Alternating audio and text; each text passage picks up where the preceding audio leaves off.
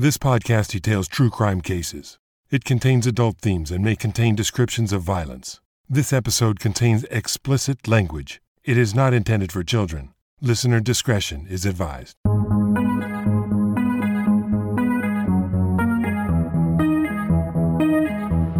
Thank you for joining me for today's episode of Once Upon a Crime. We're in the series Bands Gone Wild, and this is Rocktober. So as you guys know, this month I'm doing things a little bit differently. So if you're a new listener, what is typical is a true crime story from start to finish that is written and narrated by me. But in these Rocktober episodes, I do a little bit of a more casual take, just a little bit more laid back, because we are talking about rock and roll bands, rock and roll mayhem, musicians. Any of you are musicians? I salute you. I wish I was a musician, but I am not. I am a podcaster. All I know how to do is talk. I cannot sing. I cannot play an instrument. I'm trying to learn to do a little bit of both of those things, but for now, let's just get to the podcast right after this short break.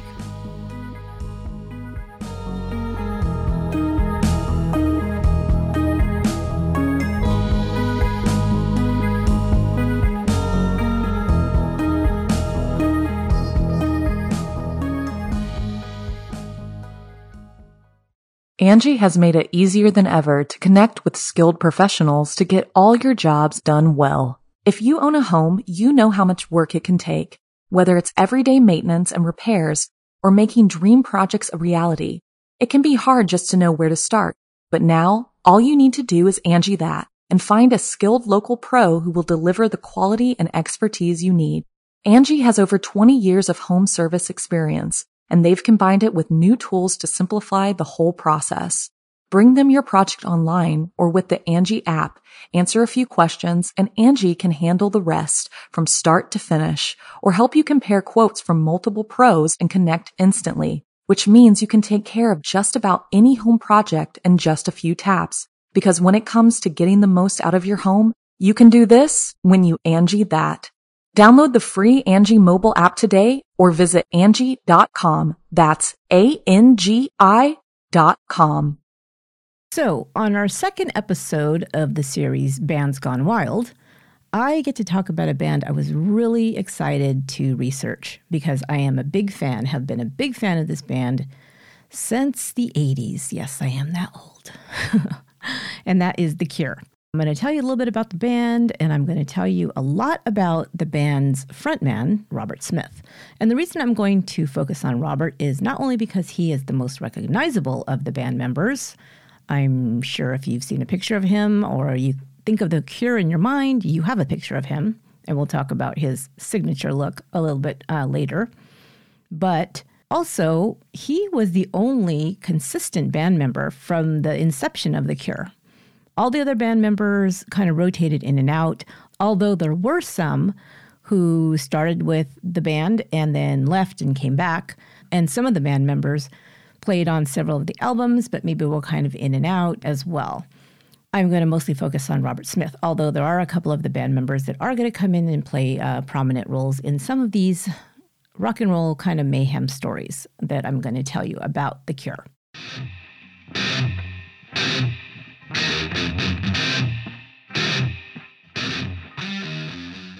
So let's talk a little bit about Robert James Smith, who was born on April 21st, 1959. He was born in Blackpool, England, the third of four children. His older brother and sister were like almost a decade or more older than he was. So he and his younger sister were like the second set of kids born to the same parents, Rita Mae and James Alexander Smith. Both of his parents were musical. His father sang and his mother played the piano. And Robert was brought up in a Catholic family. He and his younger sister Janet both received piano lessons. He would say that his sister was the piano prodigy. And the reason he took up guitar, which would be his instrument, was because of sibling rivalry. She was unable to play the guitar. He said her hands were too small to fit around the neck. Believe me, I get that. I'm kind of in the same place. And he started to learn to play guitar around the age of 7. But he also took classical guitar lessons beginning at age 9.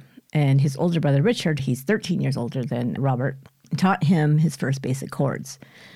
He also would say that his guitar tutor was horrified by his guitar playing and basically gave up on him. So instead, Robert decided to teach himself to play by ear, which is how he played music for the rest of his life, pretty much. But then he became more serious about music and playing music, especially when he got into rock music at around the age of 13.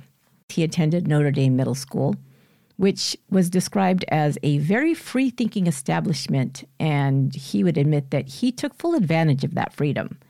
One thing that I discovered in my research is that Smith seemed to be, from probably just his earliest days, a child who liked to buck the rules. He always liked to march to his own drummer. And of course, as I talk about him, and if you want to pull up his picture or any of his videos, you will see that he is a very different person and very much liked to march to his own drummer and go by his own rules. So let me give you an example. He once wore a black velvet dress to school. Mostly, he says, to see if he could get away with it. It would be still in the 60s, right? But at this school, the teachers allowed the students to express themselves. So they just said, oh, he's going through a phase. It's fine, which is kind of nice, right? He was able to do that and be an individual. Smith would say that he really did just put in minimal effort in his schoolwork, just enough to pass tests.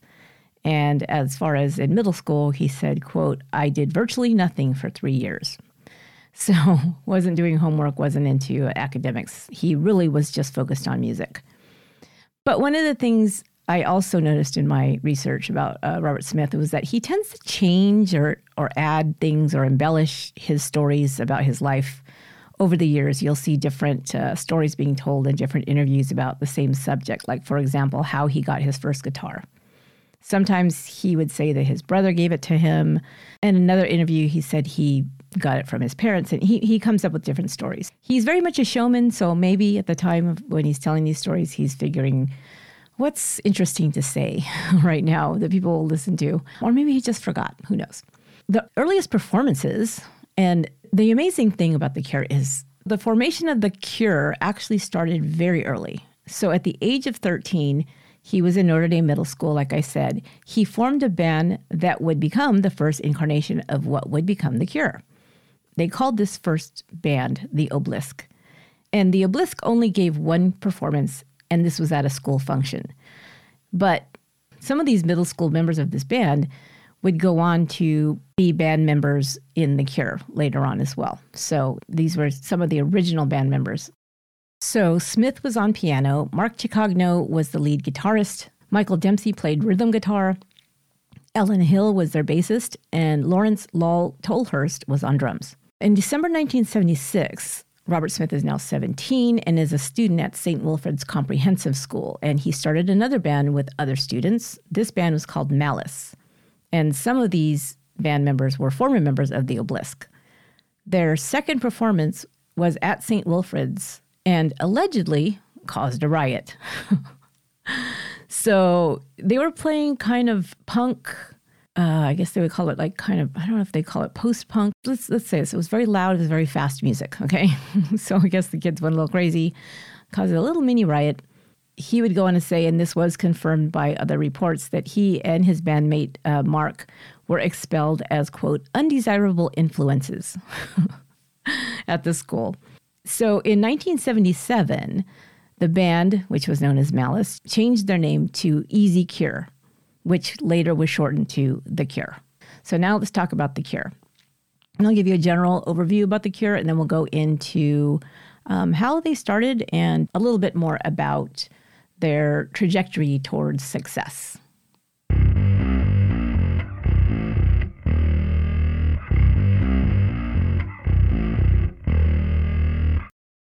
So The Cure, as a band, was formed in the late 1970s. To date, The Cure has released 13 studio albums in total and has sold over 30 million albums worldwide.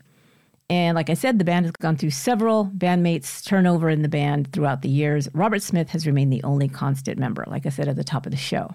He didn't set out to be the front man for a band. He very much wanted to be in the background. He saw himself as playing the piano in the background. That was kind of what he envisioned when he first started the band. But after several turnovers and change of instrument, because he now started playing guitar, he decided that he needed to become the lead singer out of necessity. And this is a quote that Robert Smith gave. He said, "When we started and were playing in pubs, I wasn't the singer. I was the drunk rhythm guitarist who wrote all these weird songs. We went through about 5 different singers. They were all fucking useless, basically. I always ended up thinking I could do better than this. I hated my voice, but I didn't hate it more than I hated everyone else's voice," end quote. Now, if you listen to The Cure or you like Robert Smith's singing, I love his singing. I think he's an amazing singer, but he's very, very different. So he's not a singer in the traditional sense. Let's put it that way.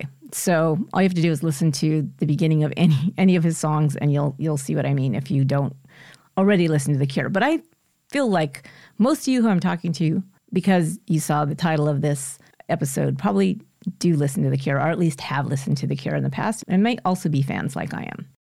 When they were still teenagers, they started playing at local pubs, and they gained a large fan base really quickly. In 1978 and 79, Robert Smith composed and recorded demo versions of what would be their most recognizable songs, and he did this on his sister's organ with a built-in tape recorder. So you can see how early on this was. This was his first equipment. And one of those songs was 10:15 Saturday Night, which would then end up on their debut album called 3 Imaginary Boys.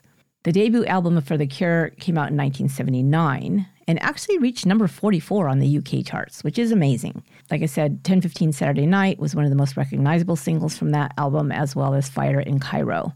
So here are the people who were in the band from 1979 to 1982 that made up the core of the band. Was Robert Smith, who was now the vocalist, also a guitarist and a keyboardist for the band. Lol Tolhurst was the drummer, and Simon Gallup was the bassist, who had replaced Michael Dempsey from the earlier incarnation of the band. In 1979, they were asked to tour with Siouxsie and the Banshees, which was a pretty well-known band at that time. So that was their first big break. By this time, Robert Smith was writing almost all of The Cure's songs and lyrics. And he talks about his writing process. And he said, I never really sat down at a desk or a table with a pencil or a pen and started writing. It was always little snippets of words, of phrases. So I had pieces of paper everywhere and kind of would put those together and create these songs. Sometimes he would write these songs very, very quickly in that way, which is also amazing. So both of the bands, The Cure and Siouxsie and the Banshees, had been signed by Polydor Records. And the Banshees were now, in 1979, on tour for their second album called Join Hands. Smith was a fan of the Banshees. He and Stephen Severin, who was the Banshees bassist, hit it off right away. And that's how they were kind of invited to tour with Siouxsie and the Banshees. Plus, the record label wanted to promote both bands, and it was a good way to do it.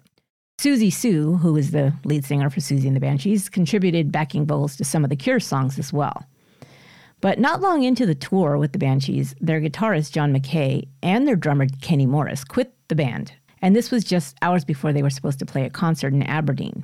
I mean, rock and roll, right? It's mayhem. So you never know what's going to happen, what's going to pop off. So these guys just, up and quit. So now they had to figure out what to do. Robert Smith offered to replace Mackay temporarily on the condition that The Cure remained their opening act. And this is pretty amazing to me. The tour resumed, and Smith was playing in both bands. So at this time also, he would say that he learned to be a better showman. He learned how to be a frontman by watching Siouxsie, who is, of course, the lead singer for Siouxsie and the Banshees, and watching her stage presence. That really helped him with his own. It's interesting because he seems like the kind of person who liked to get attention. Actually, he liked to get negative attention more than anything else. So he always was kind of like the fly in the ointment or that kind of thing wherever he went. But he was also very quiet and a little shy, especially in front of people on stage. It was not something that he wanted, but he learned to get comfortable with it. And that would serve him very well. It helped with his confidence, but also his flamboyant personality started to emerge. It's all about playing to the audience.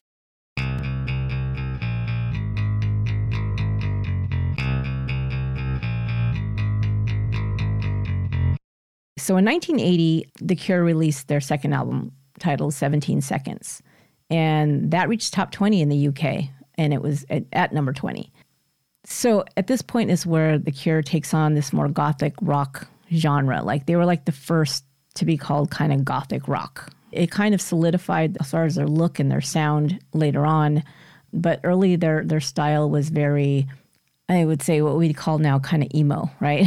It's like wearing all black, and their face was always powdered, very pale, dark eyeliner around the eyes, almost making them look like a raccoon or a panda around the eyes. You know, hair kind of going every which way, usually dyed very dark black or very dark colors. Kind of very deadpan look to the face. So that kind of look. Smith was the main songwriter. Most of the songs for 17 Seconds were written by him in one night, but many of them were rewritten by the group as a group during the recording of the album. So he basically wrote all of the songs in the first version, went into the studio, and then, they tweaked it a little bit together as a group.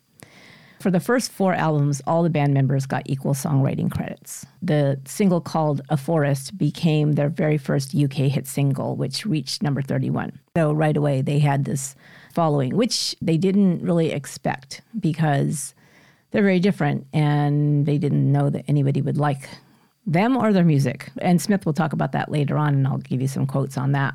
With the success of 17 Seconds and the single, the record label thought it would be a good idea in February of 1980 to release a compilation album. And the compilation album was some songs from the first album, Three Imaginary Boys, and also 17 Seconds. They also included some new tracks on the album, and one of those was Boys Don't Cry. Now, for us in America, that is like the most recognizable song from early Cure because it was released for that reason, to repackage this and then release it in the U.S. and see if they can get some traction in the U.S. because they're doing very well in the U.K., but they weren't really known at all in the U.S. yet. Right after this, because Boys Don't Cry hit the charts and started getting played on the radio in the U.S. as well, hitting the charts in Britain. Didn't get as much traction in the U.S. It was kind of like the underground music, how the cool kids found these bands and started becoming fans of them, but it really didn't hit the mainstream, and that would happen later on. But still, the record label decided to have them go on their first world tour. They played outside of Britain for the first time. In 1981, the third album, Faith, also hit the top 20 charts in the UK, topping at number 14. So one thing to note about the album 17 Seconds is that it was much darker. It wasn't like pop music. It was much darker. It was something that was becoming more popular in Britain. And so it did well. So Faith, the third album, the songs were still kind of that dark, somber kind of music.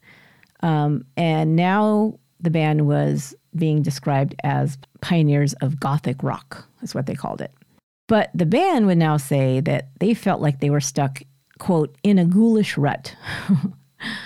And as a matter of fact, so Robert Smith, as the frontman, would be playing these concerts, doing these songs from 17 Seconds and Faith. And he would be in that persona of the kind of the dark, depressed, emo dude singing these, like he said, depressing songs. And he got so into it that sometimes at the end of the set, he would end up leaving the stage in tears because he was so into that, and it was just so dark. So now this is where things are going to kind of pop off. And this is when they make their fourth album, Pornography. It was The Cure's first UK top 10 album, ranking at number 8. And it remained on the charts for 9 weeks. This was released in May of 1982.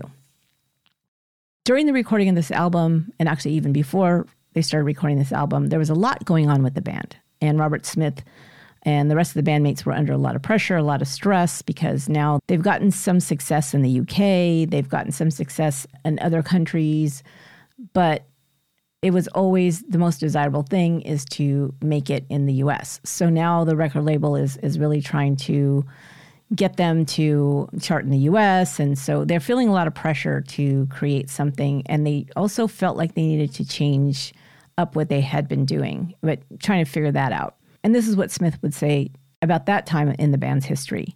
Quote, "There was a lot of tension in our personal lives. The music always reflected to a very large degree how I am mentally," because remember, he's the writer. "The album was very dark, or as Smith later described it, quote, a churning inferno of rage, nausea, and despair." Now, the band has admitted to, during this time, taking a lot of LSD and drinking a lot of alcohol while recording this album. Even though Pornography was the first top 10 album, doing very well on the charts, Smith would describe it as a, quote, artistic failure and a commercial disaster, which makes no sense because it definitely was not a commercial disaster. And it was pretty well received. But this is what he says about it. Again, him being in this dark time of his life, being under a lot of stress. I'll tell you a little bit in a minute about maybe why he wasn't, in his mind, that proud of this album. He said, quote, I didn't think I'd made that good an album. We thought it was all right, but not that good. No one liked us. From Faith to Pornography, we didn't seem to move up at all. He's talking about as far as audiences and things like that. He said nothing got played on the radio. So the basis for the band, Simon Gallup, described the album this way, saying, quote, nihilism took over. We sang, quote, it doesn't matter if we all die, and that is exactly what we thought at the time. By the time the album Pornography came out, the band had fully embraced their signature look, which I want to tell you a little bit about. They all had big, kind of messy hair that was kind of stacked up high, jutting out at all angles. They had red lipstick, usually smeared around their mouths, sometimes around their eyes as well. And they had this look of a deathly pallor that emitted from like pale powdered faces. Robert Smith in particular would incorporate these long tendrils of hair that hung down in front of his face, kind of like a curtain. And black clothing and, like I said, the pale faces and the very dark hair. When you think about Robert Smith's look, you can think Edward Scissorhands without the scissors. That was my best way of describing it. Oh, speaking of Edward Scissorhands, incidentally, Tim Burton was a big fan of The Cure. And he said that he drew on Robert Smith's look and his somber demeanor as an influence in creating that character, Edward Scissorhands, which I always thought was pretty cool. I didn't know that. Tim Burton actually approached the group with a request to provide the soundtrack later on, when the movie came out in 1990, and he even sent them the script. But they were at the time when they were recording their album Disintegration, and they couldn't make time for that another project. But Tim Burton didn't give up because he just loved The Cure, he loved the sound, and he really wanted to have them do something for one of his projects.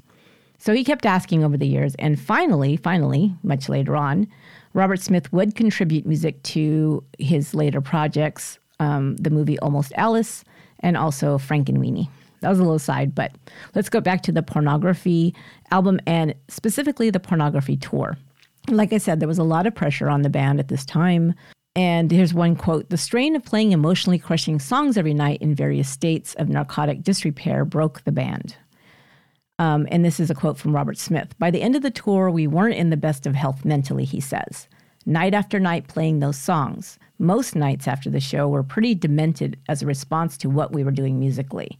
So it's being immersed in this dark, depressing, nihilistic, sounding with these lyrics like everything's terrible and, we might as well die, all those things was affecting them. Plus, of course, on top of that, the drugs they were doing, the alcohol they were consuming, and being very young. And, we don't make the best choices as far as alcohol and, other substance intake at that time.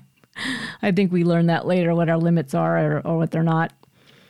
So he goes on to say, I was in a really depressed frame of mind between 1981 and 1982, and I was taking an awful lot of drugs, anything and everything.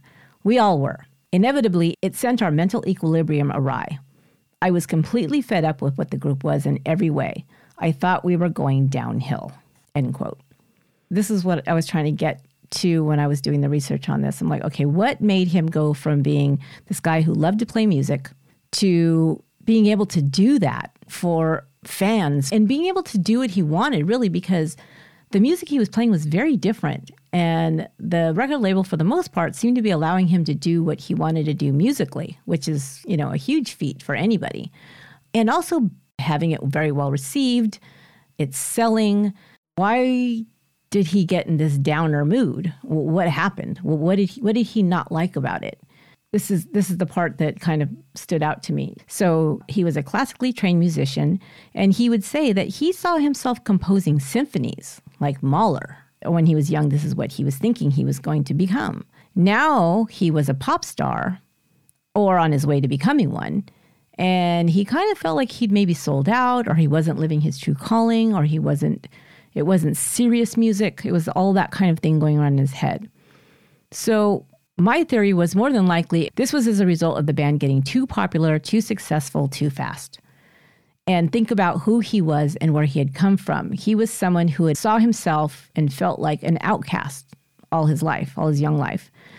And now he was gracing the covers of like teeny bopper magazines. It seems very unlikely, but that's what it was. He became like a heartthrob. So, I mean, go figure. But I mean, this is early 80s. It's like Boy George and The Cure, and people were very different. You know, it wasn't like the usual, but these people were getting very popular, and younger people were embracing these artists who were very much themselves, were very unique, came out with their own brand of music, their own look, could be anything.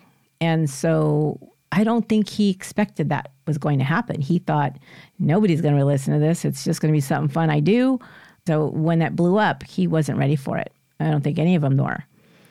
And I also thought he may have been suffering from a little bit of an imposter syndrome, you know, that thing where you're like, oh God, everybody likes us and we're no good. We suck. You know, you do that, right? When you, I think anybody who creates anything maybe has a little bit of that, or maybe a lot, you know, where you're like, why is anybody listening to this podcast? You know, or whatever.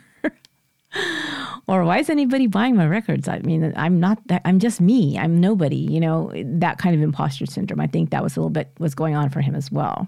So what I think happened is he self-sabotaged himself to prove to himself that he was still an undesirable. Remember, they called him that in school and they kicked him out. I think he liked that. I think he liked that role. I think he felt comfortable in being this person who doesn't fit in, this person who people don't get, and I'm then undesirable. And now he's very desirable as an artist, as a front man. He's now the lead singer. I mean, this is just a whole shakeup, and it's in a very short amount of time. He's still very, very young. Another thing that came out, too, during this time where they were promoting pornography, remember, they had been closely connected to Siouxsie and the Banshees. Now, Steve Severin from the Banshees, he was the bassist. He actually added to the tension between the Cure's members, and he did it deliberately. He admits this. One of the things that happened early on, I don't think this was part of it, but just, you know, as an aside, he was also one that introduced Robert Smith to LSD, which, okay, you know, they experimented with whatever, but Smith himself would say that he overdid it, and it really kind of led to a lot of tension and a lot of his own mental decline at times, his own mood decline, if you want, whatever you want to call that, was not doing well. So Severin said that he fanned the flames of tension between the band members. And this is why. He wanted Smith to disband The Cure and to join the Banshees. He thought Smith was great, and if he joins the Banshees, we'll have his talent in our band instead of having to compete with The Cure or any of that kind of thing. This is what Severin said, quote, I used to either steal Lowell's drinks or spike them when he was playing. Now, Lowell was the drummer for The Cure. Or spike them when he was playing, he later laughs. He said, I was always asking Robert to disband The Cure and join us. I was definitely sowing the seeds of discontent. He would actually get his wish after the pornography tour ended. We'll get there in a second.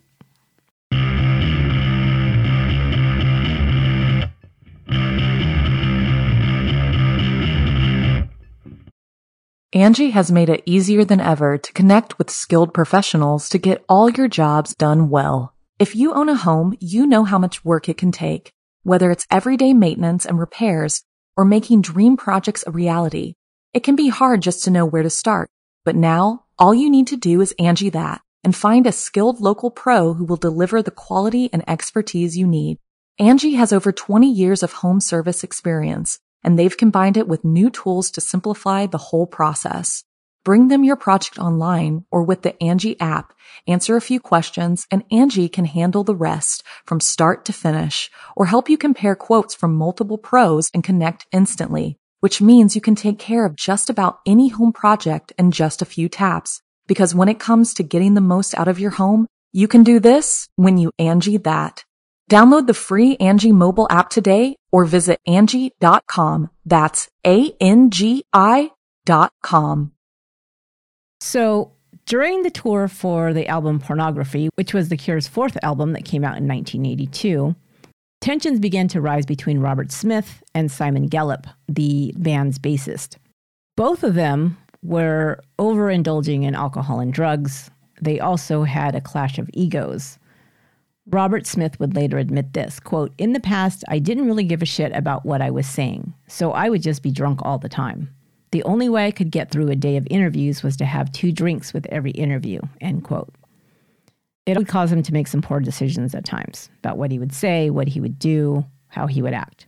Regarding his relationship with Simon Gallup, Smith said, quote, "There was always a slight kind of tension because I was getting more attention than him," because Smith now was the front man. Now remember, the group had started out as a cohesive band, and everybody got writing credits, and they all worked together and all of this. But the record label saw that Smith was popular with people that were buying the albums. They liked him. They would buy posters of him. They would come to see him. I think this, at least in Smith's mind, didn't go over very well with Gallup, who thought, oh, he's being prima donna or whatever, or just getting more attention. He just, there was that kind of rivalry or jealousy.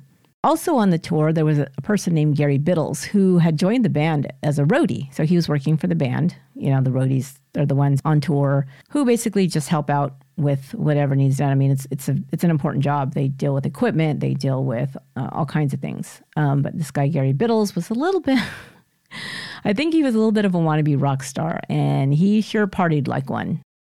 These shows, with all of this going on, tension between the band members, too much alcohol, too much drugs, you got people talking in other people's ears, trying to sow discontent between them. You've got roadies who are just partying like rock stars and, jumping up on stage. We'll see that in a minute. It just gets crazy. The shows became complete mayhem. And this is something Robert Smith describes in this quote. "Me and Simon would jump into the audience and fight people. It was so out of character. Yeah, if you look at Robert Smith, you would not think him to be a brawler." He said, "Looking back, I must have been pretty seriously disturbed. I don't even remember it very well. I used to be in a rage before I even went on stage. It wasn't even people not receiving the music. I was angry at everything. Rather than thinking we should take a break, we've been around each other for much too long, we just carried on with it to its logical conclusion," or maybe illogical conclusion. Here's one of the main incidents that happened during that tour. This was on May 27th, 1982. They had put on a show at Hall Tivoli in Strasbourg, France. And then the band went to a bar after the show. And this is when all hell broke loose. This is what Simon Gallup would say happened. And there's 2 different versions. I'm going to give you Simon Gallup's first. Quote, "I was about to leave," talking about leaving the bar, "when some guy came up and told me I hadn't paid for my drinks." He was quoted as saying this in the book called 10 Imaginary Years. And this is a book about the Cure. I'll continue with the quote. "He thought I was Robert. I was knackered, but the bloke took me up to the bar and Robert appeared to see what was going on." Okay, he appeared to see what was going on. You'll find out why, because I think that Simon was screaming and it was big brouhaha already going on. Whatever happened in that moment when Robert came to see, and then there was an altercation, Gallup turned around and hit Robert Smith. And of course, he says he responded and we had a fight. So he says that simply, okay. So here's Smith's account of what happened with a little bit more detail. "I was on the first floor of this club when they came up and told me that there was a problem downstairs," he later recalled. "Simon was so wound up that no one could talk to him. He was screaming at the barman, this young kid who was nearly in tears. By himself, Simon would have never behaved like that, but he was surrounded by the road crew, so he was behaving the way he thought a rock and roller ought to behave. He said he didn't want to pay for his drinks because he thought I wasn't paying for mine. I told him to shut up, and he punched me. It was the first time he really laid into me. We had an enormous ruck, and I said, that's it. Walked out, got a cab back to the hotel, got my suitcase, my passport from the tour manager's room, and got on the first flight to London. That was at 6:30 a.m., and I was home by 10:30. I left a note saying I wasn't coming back. Simon returned the same afternoon I'd left, so I suppose he thought he could do the same. Good idea. We had 3 days off." End quote. So Lowell would say, the pressure of having to keep up the intensity and aggressive sentiments of pornography turned Simon into someone different, though at the time I don't think he noticed or he didn't want to. That was Lowell Tolhurst's take on what was going on with all the tension at that time. Smith left. He said, I'm out. And he returned to his parents' house in Sussex. But his father told him, look, it's your duty to go back because people have bought tickets. You need to go entertain these people who purchased tickets. It's your duty. Later, Robert Smith would say, I knew when I was going home that that's what my dad would say. So only one show got canceled. Both of the men returned to the tour, but their onstage presence was not good. They were moody. They were bad-tempered. They started getting in fights with members of the audience now because they were so on edge. Oh my God, I can't even imagine. Can you imagine going to see a band and before you know it, somebody maybe says something or I don't know what happened. Maybe because they had their sour face and they were just phoning it in at I don't know. Somebody was heckling them in the audience and they would just go flying out into the audience and start just like wailing on people. So that's crazy. Sometimes they would jump from the stage to attack these hecklers. And on tour, sometimes when they were not on stage, but off, supposedly having an off night or whatever, they would get in fights at bars, sometimes with burly bikers, sometimes with hotel staff, sometimes with nightclub bouncers, and they would get their ass kicked almost every time. But they kept doing it. It's that whole nihilistic attitude that he had, like nothing matters, we don't give a shit about anything, this sucks, everything sucks. And it's like he started living in the lyrics of his songs and thinking that that was reality when it wasn't. And of course, like I said, the drugs and alcohol didn't help because alcohol is being a depressant. It didn't help. It kind of kept him in that mood. He would later say that he really never believed at this time when he was in his early 20s that he'd live to be 30. And he said, and I lived like it was already a fact that I wasn't going to be alive at 30, which tells you why I guess you could jump in and start throwing blows at burly bikers when you're not very burly yourself. Okay. So at this point, the band's already going wild, right? But this is what's going to be the wildest of the wild. June 11th, 1982. The Cure was playing a gig at and I don't speak French, so I'll attempt it, Ancienne Belgique. Okay, this is in Brussels, Belgium. So you guys that speak French, don't hate me, okay? And this was the final date of the Pornography tour. So this was only 2 weeks after that fight that they got into at the bar. Before the concert started, Smith and Lowell Tolhurst were sitting in the dressing room, and they were both in a foul mood. So Smith stood up and said, hey, I'm not singing tonight. I refuse. I'm not singing. He says, I think I'll play the drums instead. And so then Simon Gallup, the bassist, said, oh, okay, fine then. I'm going to play lead guitar. So then the drummer Tolhurst said, well, then I'll play bass, I guess. So, and this is just like minutes before they're going to go on stage. Later, Smith would explain this, saying that he knew that this was the end of the tour. They all knew that this was the end of the tour. And due to all the fights and all the tension between them, they all really believed that they would never play together again anyway. So he said, I decided to do something different to end it as only the Cure could do, by doing something completely unexpected and out of the ordinary, because that's who we were, who we were supposed to be. So basically, he was doubling down on the we don't give a fuck attitude that had launched the band and against all odds had made them a success. Smith says this, quote, I knew it was the last chance we had to make this memorable in the worst possible way. I'd never played the drums in public at all. I don't think Lowell even knew which way up a bass went.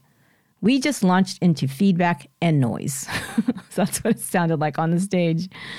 But apparently the crowd went along with it, but they also kind of added their own energy to it, which was getting a little chaotic as well. Getting a little loud, a little, crazy, because the band, like I said in the last episode, when we talked about Axl Rose, is that the people on stage are really setting the mood for the entire place, for the audience. So you come out there and you're high energy and you're having a good time. Everybody's going to be high energy and have a good time. You come out there and you're chaotic and angry and that kind of energy, it could spill over and people start acting that way as well. So they finished their set. Now they're playing an encore and they just improvise this song and they call it The Cure is Dead because again, they're in their mind, this is it. This is the end of The Cure, this last show. Now the roadie, Gary Biddles, I told you I'd tell you about him. Here we go. Gary Biddles stumbles on stage, totally wasted, and he now decides to take on the role of the lead singer. So he grabs the mic, and he starts, I think they said he was chanting, and he starts talking shit about everybody in the band except for Simon Gallup, which I guess is maybe his friend. So he starts screaming that Smith's a wanker, Tolhurst's a wanker, only Simon's worth anything in the band. The Cure is dead. So he's just talking all kinds of shit, drunkenly or whatever. So Smith now gets pissed. He, remember, was on the drums. So he throws a drumstick at the back of the roadie's head and tells him to fuck off. So now the band members all, just basically fly at each other on the stage. Now remember, this is in front of the whole audience. So Robert Smith, the roadie Gary Biddles, and Simon Gallup all start fist fighting each other on stage in front of, I don't know how many people. I should have looked up the number, but a lot of people. So the crowd begins to laugh. Some begin to boo. Some begin to whistle, yell, it just becomes chaotic mayhem there. And a mini riot even broke out in the crowd because, again, like I said, the energy will spill over into the audience, and that's what happened. Lol Tolhurst, you gotta love this guy. He continued playing the bass even while the fight was going on. He just kept playing the song. Oh my God, that's dedication. I don't think he knew what else to do. The show ended and, quote, "We went home," Smith concludes. Okay, so that's the show in Brussels. So, complete chaos. The end of the band. Talk about an ending, right? After the Brussels show ended, Tolhurst said, "I remember sitting in the dressing room thinking, oh, well, that's the end of the band then." At that point, Simon Gallup left the band. He and Smith, the relationship was completely ruptured, and he and Robert Smith did not speak for 18 months. When asked why he left The Cure, Simon Gallup responded saying, "It's just basically that Robert and I are both really arrogant bastards, and it got to such an extreme. I suppose you can't have two egocentrics in a band. And Robert was sort of the main man." So this is so funny. So Simon Gallup and Gary Biddles, the roadie, who was friends with Gallup, I don't know, maybe he was some kind of musician, I don't know, started a new band, eventually naming it Fool's Dance.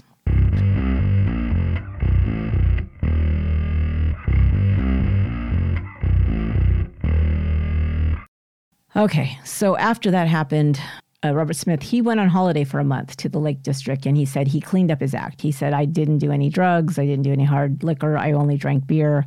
Meanwhile, remember that Steve Severin from the Banshees was trying to get Robert to come play for their band. And he approached him at that time in 1982, and Smith said, "Okay, I'll do it." He became the lead guitarist for Siouxsie and the Banshees, playing with the band from 1982 to 1984. But Smith's heart was still really with The Cure, because that was, his first band. It was his band. So he continued to write some songs for The Cure, should he ever find a way to reboot it. And one of those songs was "Let's Go to Bed," which he said was a blatant attempt to get played on commercial radio. And of course, this is also one of their more recognizable songs to this day. And it was put out by the record label. And this is what he says about it. Quote, "It was junk. Fiction put it out." Fiction was the subsidiary of the record label. "Fiction put it out, and suddenly we were getting 15 plays a day on American radio." And he laughs about that, like, go figure. So he thought about putting the band back together, but when he did that, he thought he needed to be more practical about the music, his expectations, and if he did that, it would serve him better. He said, quote, "If I play my cards right, I could make a living at this." This is what happens. The band comes back together, releases the single "The Walk," which became the first top 20 hit in Britain. At the same time, remember, this is 1982, 1984. This is the very beginning of MTV. Of course, in those days was just videos being played, music videos being played. And that's what you wanted. You wanted heavy rotation on MTV. That was going to put you on the charts. That was going to make you a superstar, right? So the band and the record label enlisted video producer Tim Pope. And Tim Pope was the one who produced some of The Cure's most memorable videos and really turned them into stars in America and then, of course, around the world because of that. One of the first videos they made was "Let's Go to Bed," followed by "Love Cats." Those are the first two videos. And "Love Cats" reached number 12 and was the biggest hit for The Cure to date. Because of that, in 1983, they embarked on another tour in the UK first. There was still some incidents of craziness because it just, tours. This is why I'm doing Bands Gone Wild, because bands on tour tend to get a little crazy. There was a specific thing that was happening at this time. So Andy Anderson had signed on for The Cure to be their drummer and was working with them on this tour. But he started acting erratically on tour. And they're like, what the heck's going on with this guy? You know, he would get angry. There was things happening. He would, be drinking too much. It seemed out of the ordinary for him. So they talked to some of his former bandmates because he had worked, for other bands. And they said that Andy Anderson was a great drummer, but if he goes on tour too long, he, quote, goes crazy. So that was one thing they said. But Anderson, who was Black, also was experiencing racism while on tour with The Cure, and this really contributed to him being frustrated and angry and acting out, which is understandable. One of the incidents was he was arrested in France because he was going back to the hotel. When he got to the hotel, the security didn't believe that he was a guest. So he went to go take the room key out of his pocket to prove it to them, and because he stuck his hand in his pocket, the security guard maced him. He went berserk, is the word that they used to describe how angry he became. And he was running down the hallway, banging on doors. I'm not sure what that was about. He ran after the security guard, and there was a big to-do. Long story short, he was arrested and he was put in jail. After the story was told what had happened, he was released without charge, but the judge said under the condition that The Cure leaves town, and then the town they were in was Nice, France. Then he got into another fight at a hotel in Tokyo not long after that during the tour, and this time the band fired him.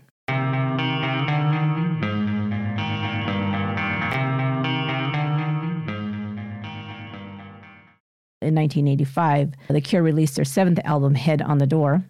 And Robert Smith was actually very pleased with this album. He says, the sound was really vibrant. The band was really good. It was so easy. The recording sessions, everything happened at first take.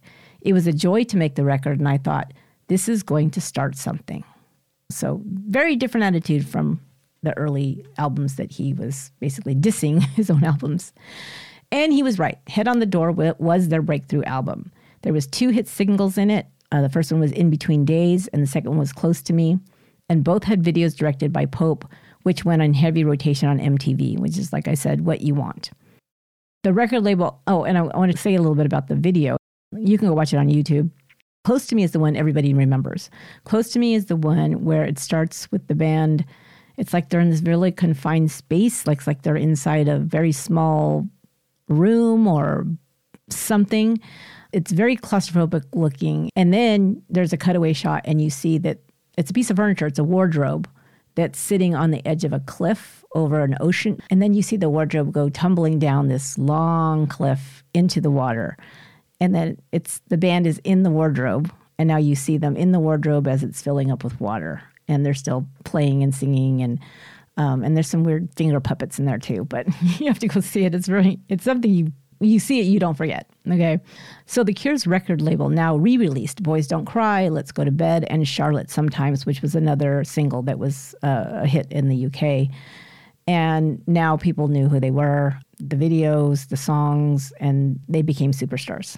There was one very tragic thing that happened, which had nothing to do with the Cure, but did happen at a Cure concert. In 1987, The Cure was on tour, and they were doing a concert at a football stadium in Buenos Aires, Argentina, and a full-on riot broke out there. Now, what happened was the stadium had a capacity of 17,000 people, but there was more than 20,000 people there because thousands of counterfeit tickets were sold. And then some people were not allowed to come into the stadium because they started to figure out that these tickets were fake, and then all hell broke loose.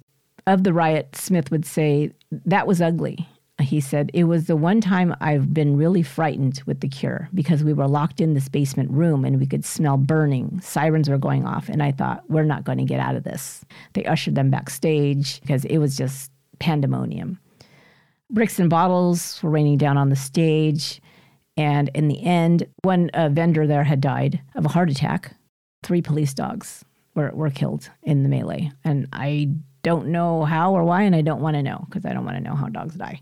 But yeah, there lots of injuries, lots of property damage, and unfortunately somebody died. But fortunately it wasn't worse because it very well could have been.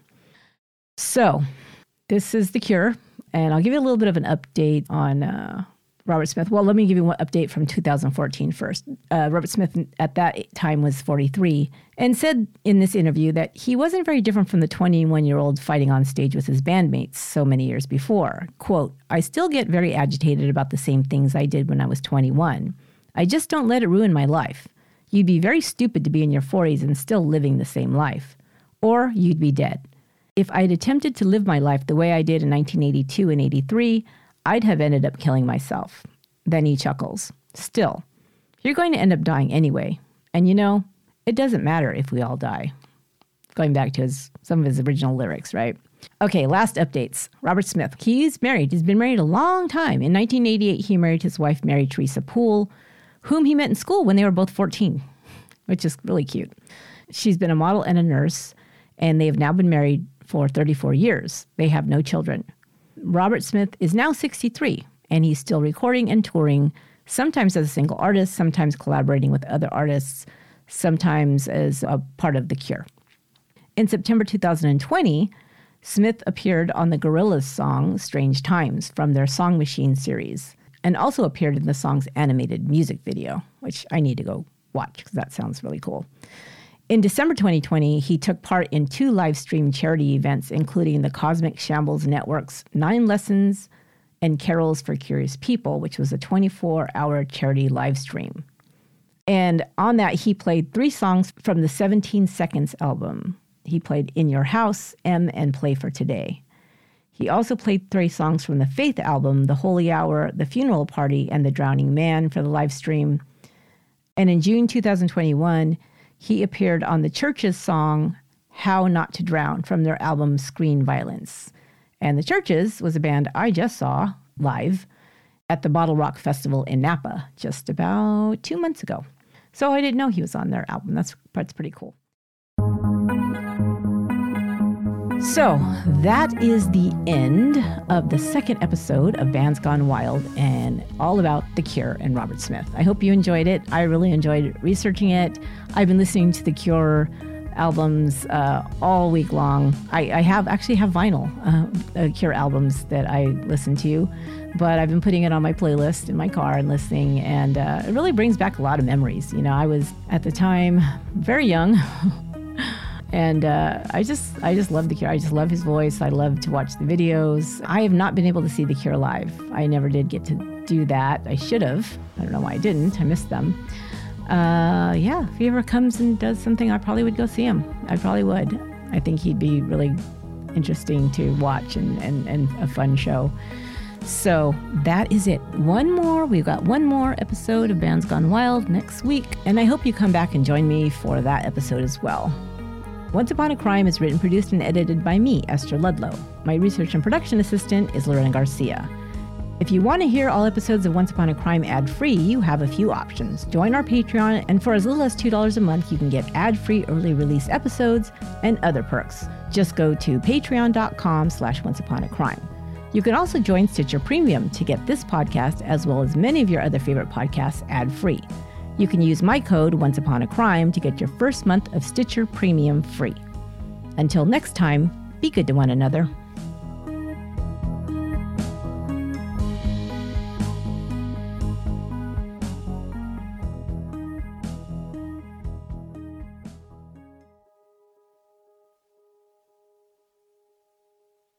Angie has made it easier than ever to connect with skilled professionals to get all your jobs done well. If you own a home, you know how much work it can take, whether it's everyday maintenance and repairs or making dream projects a reality.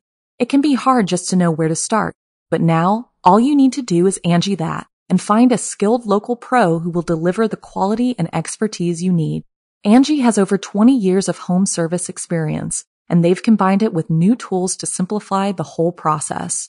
Bring them your project online or with the Angie app, answer a few questions, and Angie can handle the rest from start to finish, or help you compare quotes from multiple pros and connect instantly, which means you can take care of just about any home project in just a few taps. Because when it comes to getting the most out of your home, you can do this when you Angie that. Download the free Angie mobile app today or visit Angie.com. That's ANGI.com.